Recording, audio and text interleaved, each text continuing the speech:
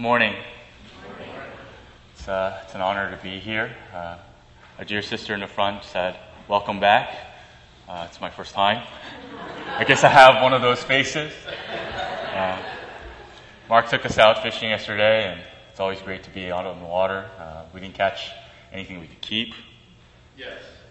But he did catch us food at the market afterwards with his card.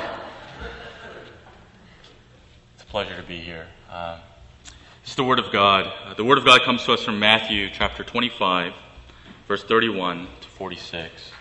Matthew chapter 25, verse 31 to 46. When the Son of God comes in his glory, and all the angels with him, then he will sit on his glorious throne.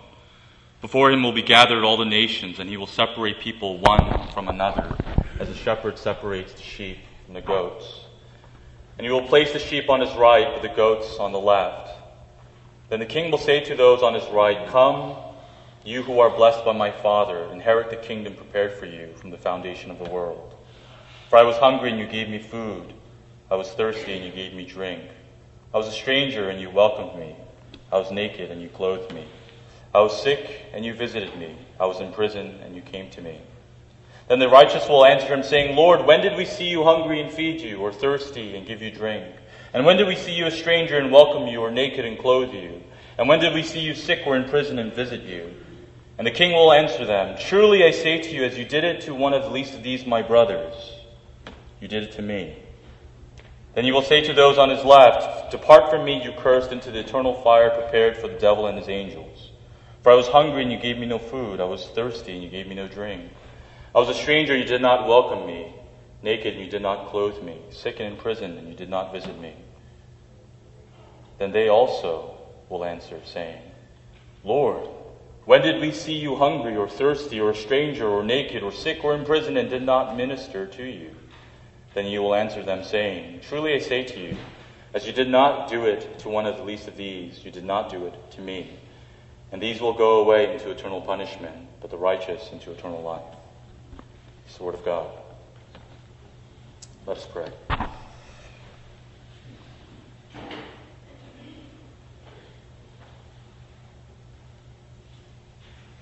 Heavenly Father, we are your creation, created for your purposes. Our lives are a gift from you to be spent for you. Father, you have called us, especially now as your redeemed people, having received the love of Christ, to go forth and love our neighbors, to be merciful in our relationships. But Father, we confess that we have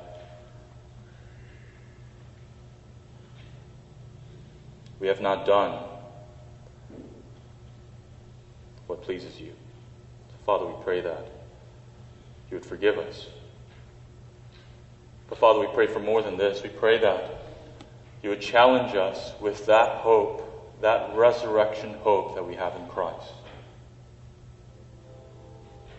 to move forward and to love and serve our neighbors mercifully. We pray these things in Jesus' name. Amen. We began this week with devastating news. 58 American lives taken senselessly. Nearly 500 more injured. They had gathered in leisure at a music festival in Las Vegas. And after shooting so many, the gunman, Stephen Paddock, took his own life, presumably to escape trial and judgment for his atrocious crime. We know that he had another arsenal prepared, explosives prepared, probably to do more. So I presume he thought he would escape. But when that became clear that he wouldn't, he took his life, again, to escape the judgment that would await him. This passage reminds us that he will not sidestep the judgment of God, who will judge us for the things we do. It's in moments like these that our hearts go out to the thousands who have been robbed of peace and love, people they love.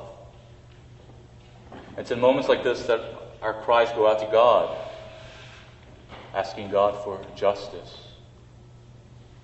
for judgment, for Him to deal with sins that bring devastation to our lives, to our neighbors' lives. But it's also in moments like these that we are tempted to doubt whether God is present with us, whether He has abandoned us. Does He care? Because these crimes seem to increase in their ferocity. It's the worst shooting by an individual in all of our nation's history. God, are you there? Are you going to do something with regards to these sins? Are you going to address them? We answer these doubts with truth, gospel truth. God has not abandoned us, for He sent His only begotten Son. Under the banner truth, God with us, the Son of God enfleshed. He didn't abandon us, cast us away. He drew near in the most intimate way possible. He cared for the broken. He went to the lost. He carried the cross so that He would bring us near, not to be distant from us. As for the doubts of whether God will do anything to address sins, Christ carried the cross in our place, standing in judgment in our place, with our sins on His shoulder. He satisfied the wrath of God as our atoning sacrifice. We cannot look at Calvary in faith and deny in the same breath and moment that our God is a God of justice. He's a God who acts.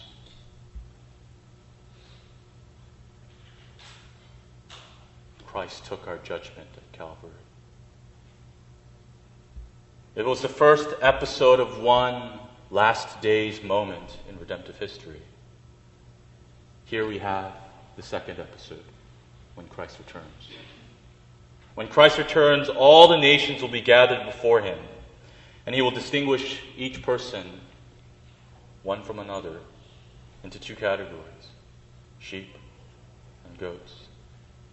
The sheep will inherit the kingdom that is prepared for them, and the goats, eternal punishment. And the explicit reason for the difference between these two groups is rather shocking. It's mercy. It's whether their lives were merciful to their neighbors. Those who are sheep, those who have faith in Christ, those who belong to the kingdom, who will eventually inherit the kingdom, show mercy to their neighbors. Of course, the central reason for the difference is faith. Jesus makes that very clear in Matthew 8, verse 10 to 12, when He's speaking to the centurion. Many will come from the east and from the west and recline at table in the kingdom. And the reason for it? Faith. Not works, not something earned, but something inherited through faith. But faith, such a saving faith, as James would remind us, is a faith that works. It's not a naked faith. It's a faith that is adorned and clothed with good works. It produces good works. Mercy towards our neighbors.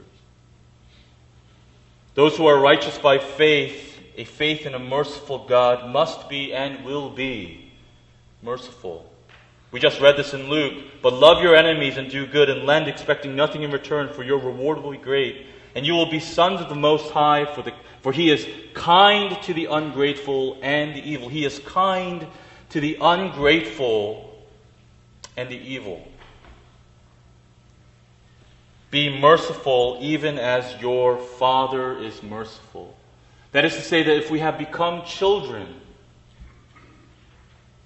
of God, who is merciful, it is expected of us to be adorned with that character that is merciful. There are two common reasons why Christians neglect the Lord's call to mercy. And that is a disconnected faith and a discouraged faith. A disconnected faith has yet to bring faith to bear on life, or a faithful life to bear on neighbors' lives. A discouraged faith knows all of that, but it's always stumbling over doubt. Doubt that dries you up of your strength. It's not just tiredness, it's discouraged doubt. It's these two things that I want to unpack for you some more today. A discouraged faith doesn't always look like, your Sunday Christian faith. It can look rather fervent. Disconnected faith, sorry. It can look rather fervent. You can come to church on Sunday, hours before the service, meditate, read, study the Word intently, and then return to your homes and see no impact on Monday. A disconnected faith can be really, really committed to the study of the Word, but it doesn't change the lens of your heart to impact your lives. Christian faith is something we ought to study, but it's also something we study life through. We examine life through this faith. It's a worldview. And if you think about how the Bible describes our conversion experience, one of them is we were blind in unbelief, and now we see. Can you imagine if you were blind and you were given the gift of sight? You wouldn't add sightseeing 1 hour of one day of the week. It's not something you add to your already busy schedule. There's a shift. Everything in your life changes because now you see. It's a radical change. A gift through which everything else changes. We were dead. Now we are alive in Christ. These are the ways that the Bible describes our conversion, our faith. And so, of course, that faith should bear upon our lives. One of the more profound challenges this passage gave to me years ago, I admit I'm naturally an introvert. I like to have my private space. I like to have a room that I can go into and everything is well ordered and there's no one asking me for something that is unforeseen or unexpected. I can schedule my day. I know where everything is. My baby didn't move it. I love that. This looks messy. This looks messy. There's a temptation I have to say, well, let's prune the gospel to fit my life. When the Lord is calling us to prune our lives to manifest the gospel.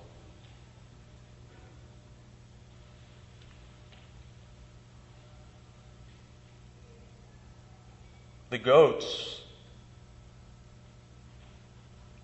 Jesus makes no mention of them robbing or lying or any acts of violence. That's what struck me years ago as I read this.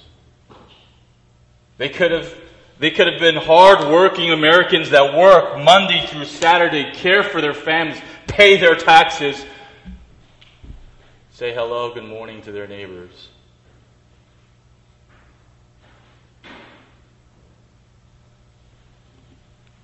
It's because they didn't give food to the hungry. They didn't give drink to the thirsty.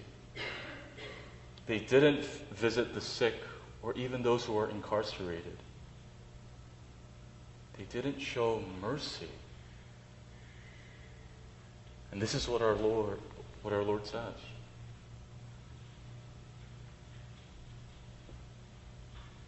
There's a disconnect in their lives. Their personal life to their neighbor's life.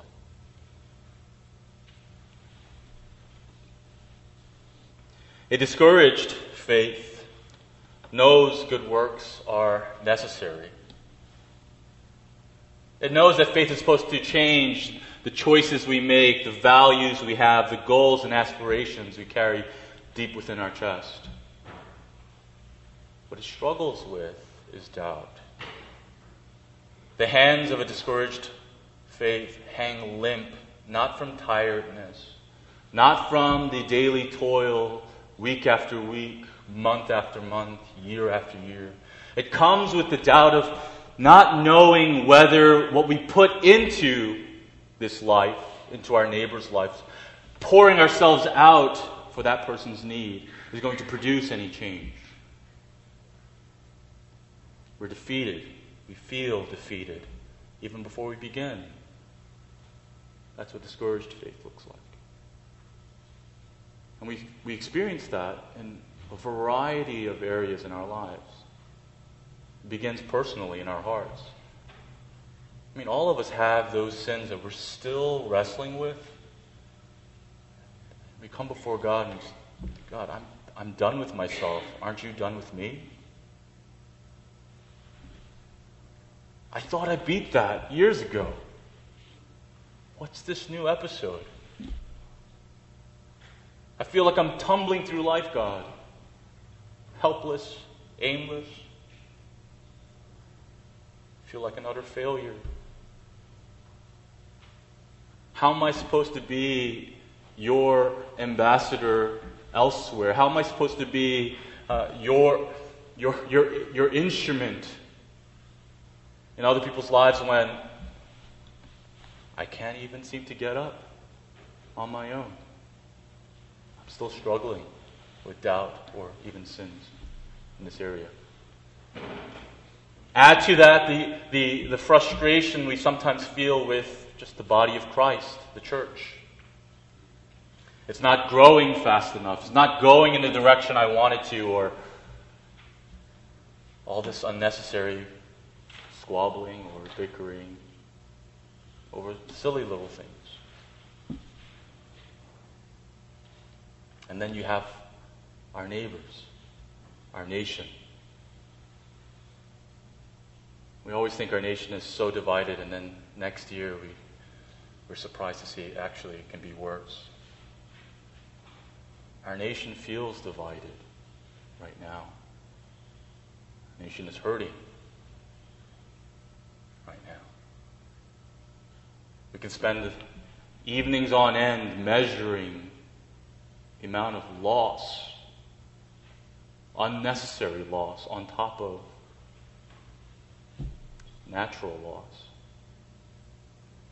and not know what to do with all of it.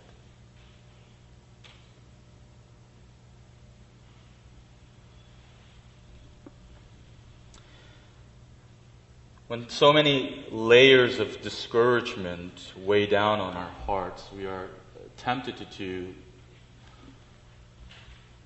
do two things which in effect are the same. One is to push people away, push the needy away, because the demands are too great and too numerous. The other is to do what the disciples would do, right? Lord, who is my neighbor? Let's draw that line, that geographic line. What's my zip code, Lord? How do we mitigate the amount of need that is out there that I feel like you're calling me to care about, care for? And we do that because we ourselves we feel like we're teetering on the edge of a cliff most of the time. Balancing 50, 60, 70-hour work weeks. Always feeling like we haven't given enough time to our family. Always feeling like we haven't done our civic duty in the community. We haven't gone to all of the community council meetings. We haven't gone to the school meetings for parents. We haven't done enough of this and enough of that. We haven't given enough to this organization or enough to this organization. We always feel like we're on the edge. Every time my girl cries, I feel like I've failed as a father. I'm the primary caregiver. This is the longest I've been away from her, so I'll be racing home after this. I apologize if I don't have a chance to talk to all of you. There are days when I'm struggling to feed her because she just doesn't want to eat. And when she doesn't take that one extra spoonful, I feel like an utter failure. I will make as many goofy sounds and faces as I can to feed her, and nothing will work, and I have to text my wife, she didn't eat. You know that feeling? Most of us carry that feeling every single day to perform. And then someone comes along and says, can you do this for me? And all you see in the field is just another burden just dropping on your shoulder, pressing you into the ground to feel all the more helpless and distraught. It's almost like they're pressing you to experience your weakness, experience your shortcomings, and you're saying, no. No. I've got enough on my plate as it is. Stop asking me for more. I've got my family, I've got my life, I've got all of these things to do. Your needs are your needs, my needs are my needs. We just need to take care of ourselves. Because I'm trying and I'm failing. So let's draw a line right here. Can you give me some space?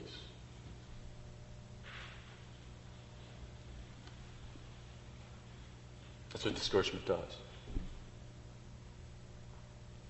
Discouragement keeps us from embracing our weaknesses to just say, hey, you know what? I am weak. I've never had the strength to do any of these things on my own. Lord, will you use these weaknesses? Lord, will you use these weaknesses? Will you do this work as I trust you to? Finding encouragement in the Lord in that. In the very next chapter, which begins after verse 46, chapter 26, the first two verses, Jesus reminds his disciples that in 2 days the Passover is coming, and he will be delivered up to be crucified. They are making their way to Jerusalem, and 3 times already Jesus has told them what awaits them in Jerusalem, that he will be taken from them and crucified. If that's not discouragement, I don't know what is. Right?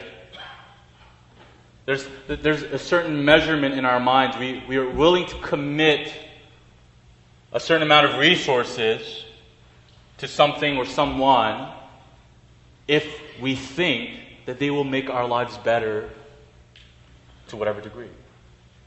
If this person is going to revolutionize the way I do my job, I'm willing to take a week off of my job to go listen to this person to figure out how. These disciples left house, family, vocation to follow Jesus for 3 years. Back to the question, what did they think Jesus was going to do in their lives? Only to find out here he's going to be taken away and crucified. In 2 days' time, the disciples won't even be there because they were too afraid. But Christ will be on Calvary. And to lesser interpretive eyes, it would look like his defeat. My Savior has been defeated, and there he hangs at Calvary.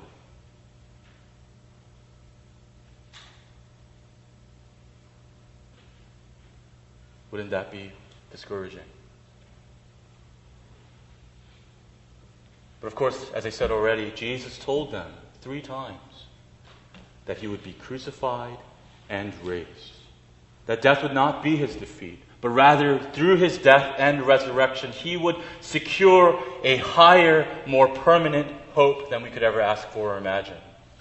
Not to save us from our sin and bring us back to the garden, but to bring us into the kingdom itself.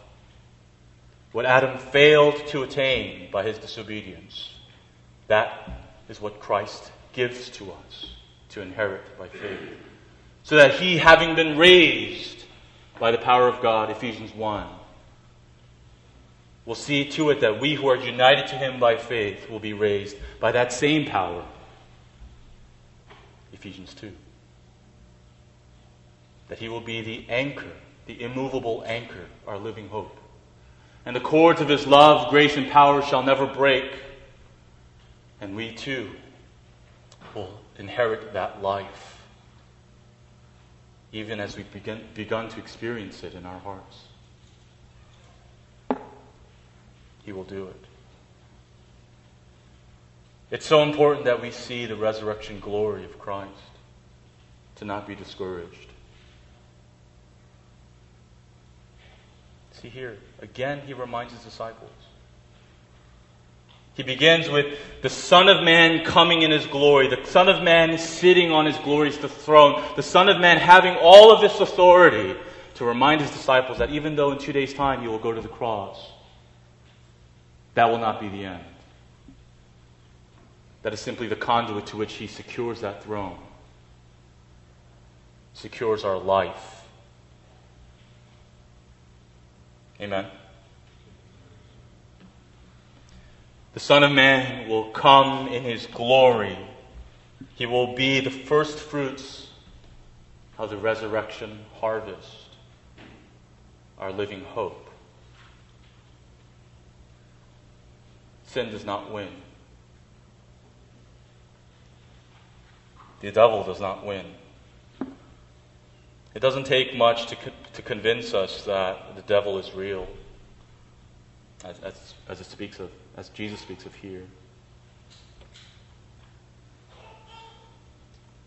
What we need is to see that Christ and his resurrection is real.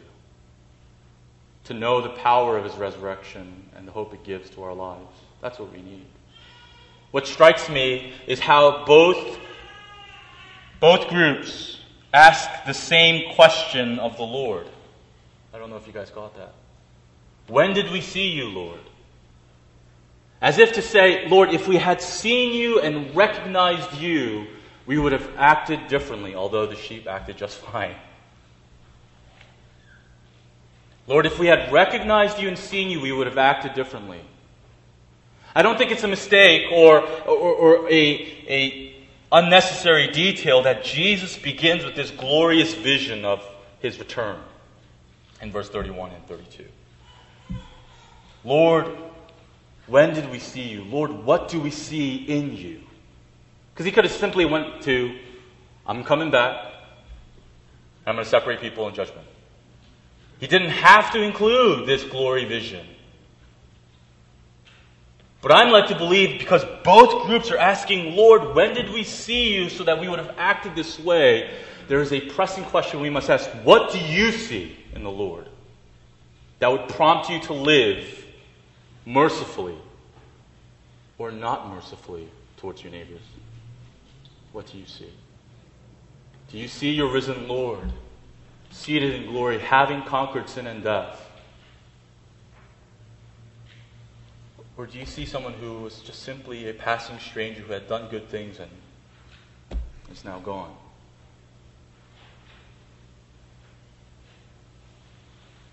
at best a role model, but not a present Redeemer.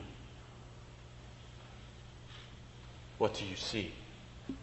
I'll tell you some things that we see in this passage. First, we see he calls us his brothers. Verse 40. My brothers. That's about the richest part of this passage right there.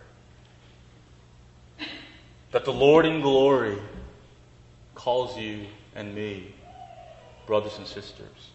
So much so that what is done to us, he considers done to him. For example, what Paul did to the church before his conversion. He didn't say to, at the time, Saul, why are you hurting my church? He said, why are you persecuting me?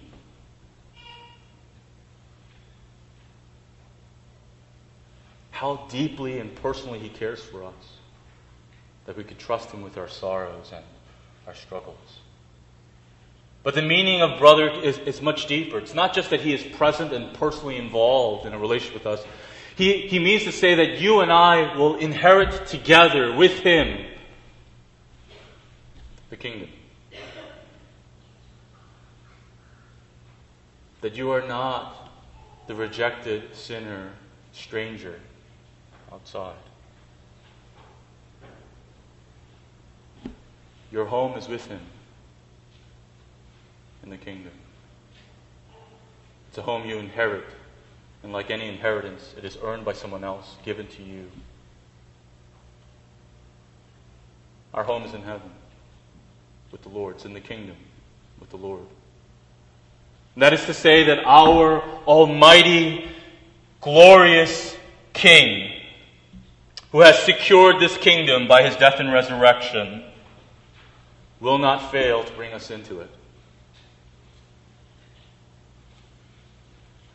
The glorious King who died for you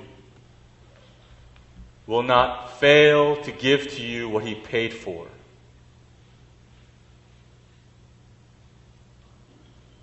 Don't we expect that of the powerful?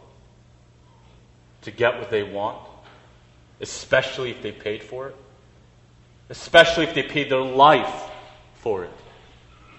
He sits on his glorious throne. And he says to you, you are my brother, my sister, who will inherit the kingdom. That is for us to not doubt.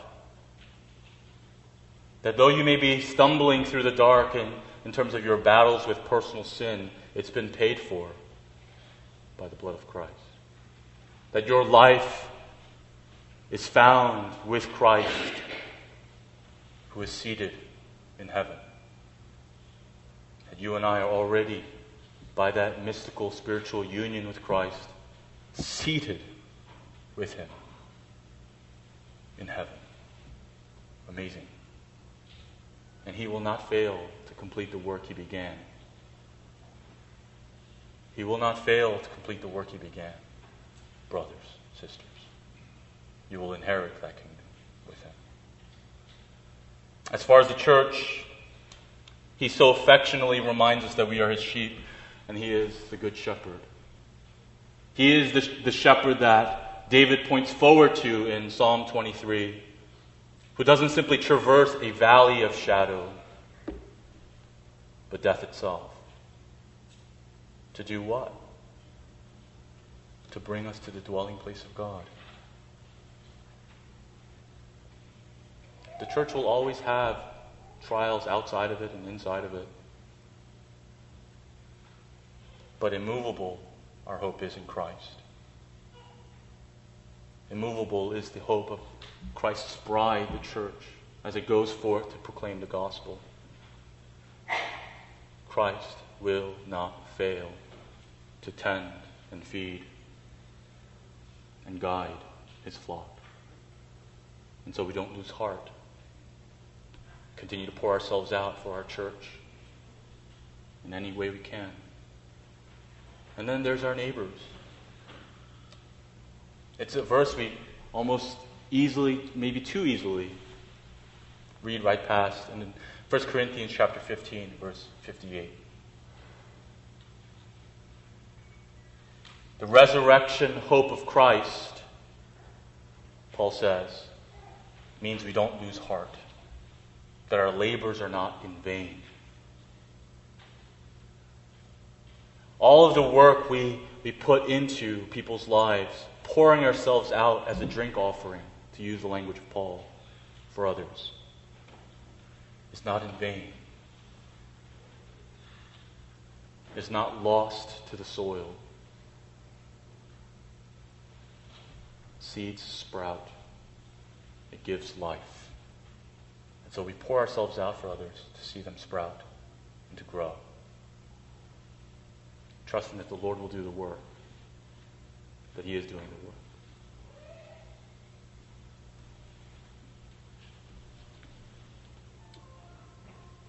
How can we implement this resurrection hope in our lives?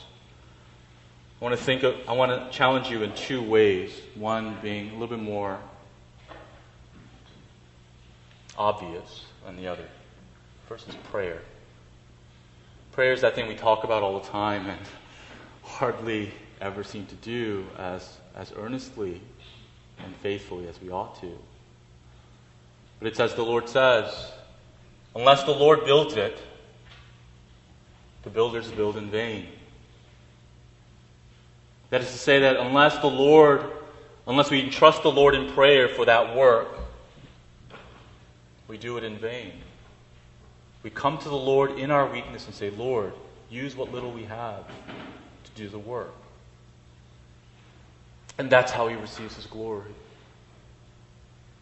We pray for the Lord to do work that we ourselves are not capable of doing. Because in the end, then we can say, it really was all You.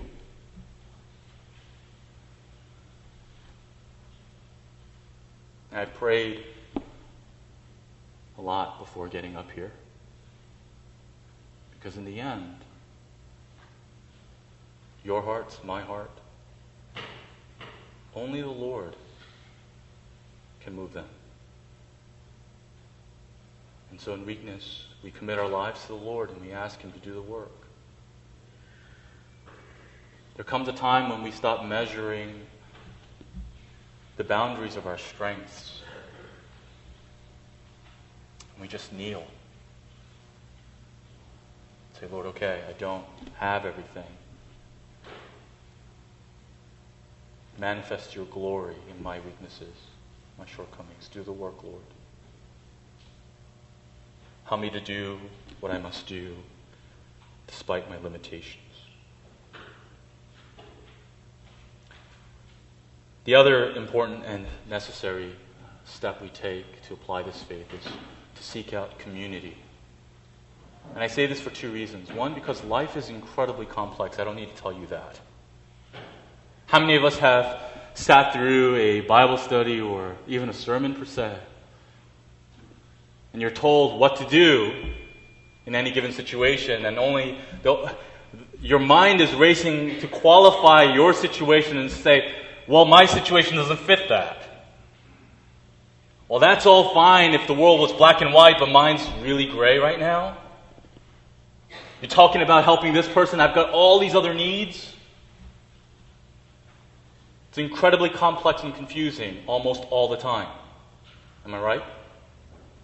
It doesn't help when people just throw out, or maybe stick down your throat, something for you to do. It's not that easy. So how do we determine in this moment how to live mercifully with our neighbors? Well, we determine that in community. That's what I've learned. That the Lord has given us a church, brothers and sisters who not just know us by name, but walk with us day in and day out, know our struggles, and pray with us to determine, to seek out the Lord's will and being merciful in that particular relationship you have and having a hard time with. I'm having a hard time with my husband or my wife or my parents or my children. I don't know what it looks like to mercifully love and serve my children right now. You have the church for that. You have a church who can help you figure that out. Brothers and sisters to help you in prayer figure that out. And the other reason why that's important is because the complexity of the situation is made all the more confusing by the desires in our hearts that get in the way. That's true of all of us. How many of us see something apparent and it can be rather black and white, what we're supposed to do? But inside you hear that voice, but I don't want to. You just got ready for that fishing expedition to go out and spend a weekend on the water, and then someone calls you and says, I need help. And you know it from the voice. You know it, you hear it in the tone. This is not a 1-hour visit. Now you got to cancel your plans. And you hear it. But I don't want to. I haven't had a vacation in 6 months. I'm tired. What's wrong with me having a vacation? Where's everyone else? We need people that know us, who look right through the fog and go, wait, you're clouding the situation here. You're called to carry your cross and die with Christ. Your brother, your sister, your friend needs you. We need that community that knows us so intimately that when we confuse the situation with our hidden desires, those people who know us can pull that out and say, wait, let's dispense with this. Let's dispense with that. Now what's in front of you? We need that. Because we're really good with cleaning our lives by throwing all of the refuse in the closet. Right? We present ourselves picture perfect. We need that friend who's a little bit too intrusive, who doesn't know boundaries, who comes into our living room and goes, what's that smell? And you're like, oh, it's nothing. And they just proceed to open all the doors. No, it's nothing. Leave it alone. Stop it. And then comes the closet door swinging wide open, and then oh, that's what it is. A lot of times, the reason why we fail to live mercifully is because we don't have that community to challenge us to do so, to remind us in the gospel our hope to do so. I'm really excited for this church. Mark was telling me all about the discipleship community that you guys are pursuing here, and it's rich. I'm praying for the Lord to do that here. Already you guys are clearly thriving, and I know that this would be that next step, and I'm really, really excited for you. I believe wholeheartedly that it's so important for us to have community, to apply the resurrection hope to our lives. Paul, throughout his writings, he yearns to know the depth and breadth of God's love and the hope that we have in the resurrection. And that's Paul saying that. We never arrive at having this full, broad, and deep understanding of the resurrection hope applying to our lives. We keep striving to know it, to see it. And what better than to do it with a community of people doing the same. Let us pray. Heavenly Father, our hearts grieve even now for those who are experiencing loss. Loss not only from the major events in the news, but loss that can be eclipsed by all the news coverage on other things. Lord, there is so much sorrow that we are carrying in our hearts. Father, we pray that you would take it as we commit it to you, that you are God of comfort, would be present and near to us, that you would visit and sit with us when we need you, and the Lord, when we are ready, by your grace, ready. Lord, that you would move us forward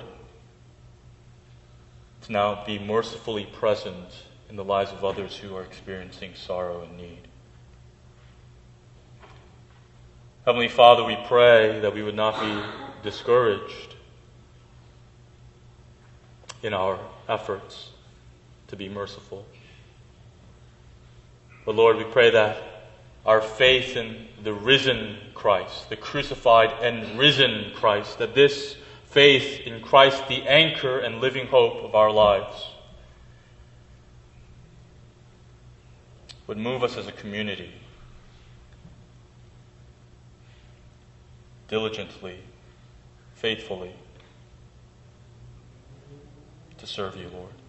Please, Lord, use our weaknesses to manifest your glory, your manifold glory. In Christ's name we pray. Amen.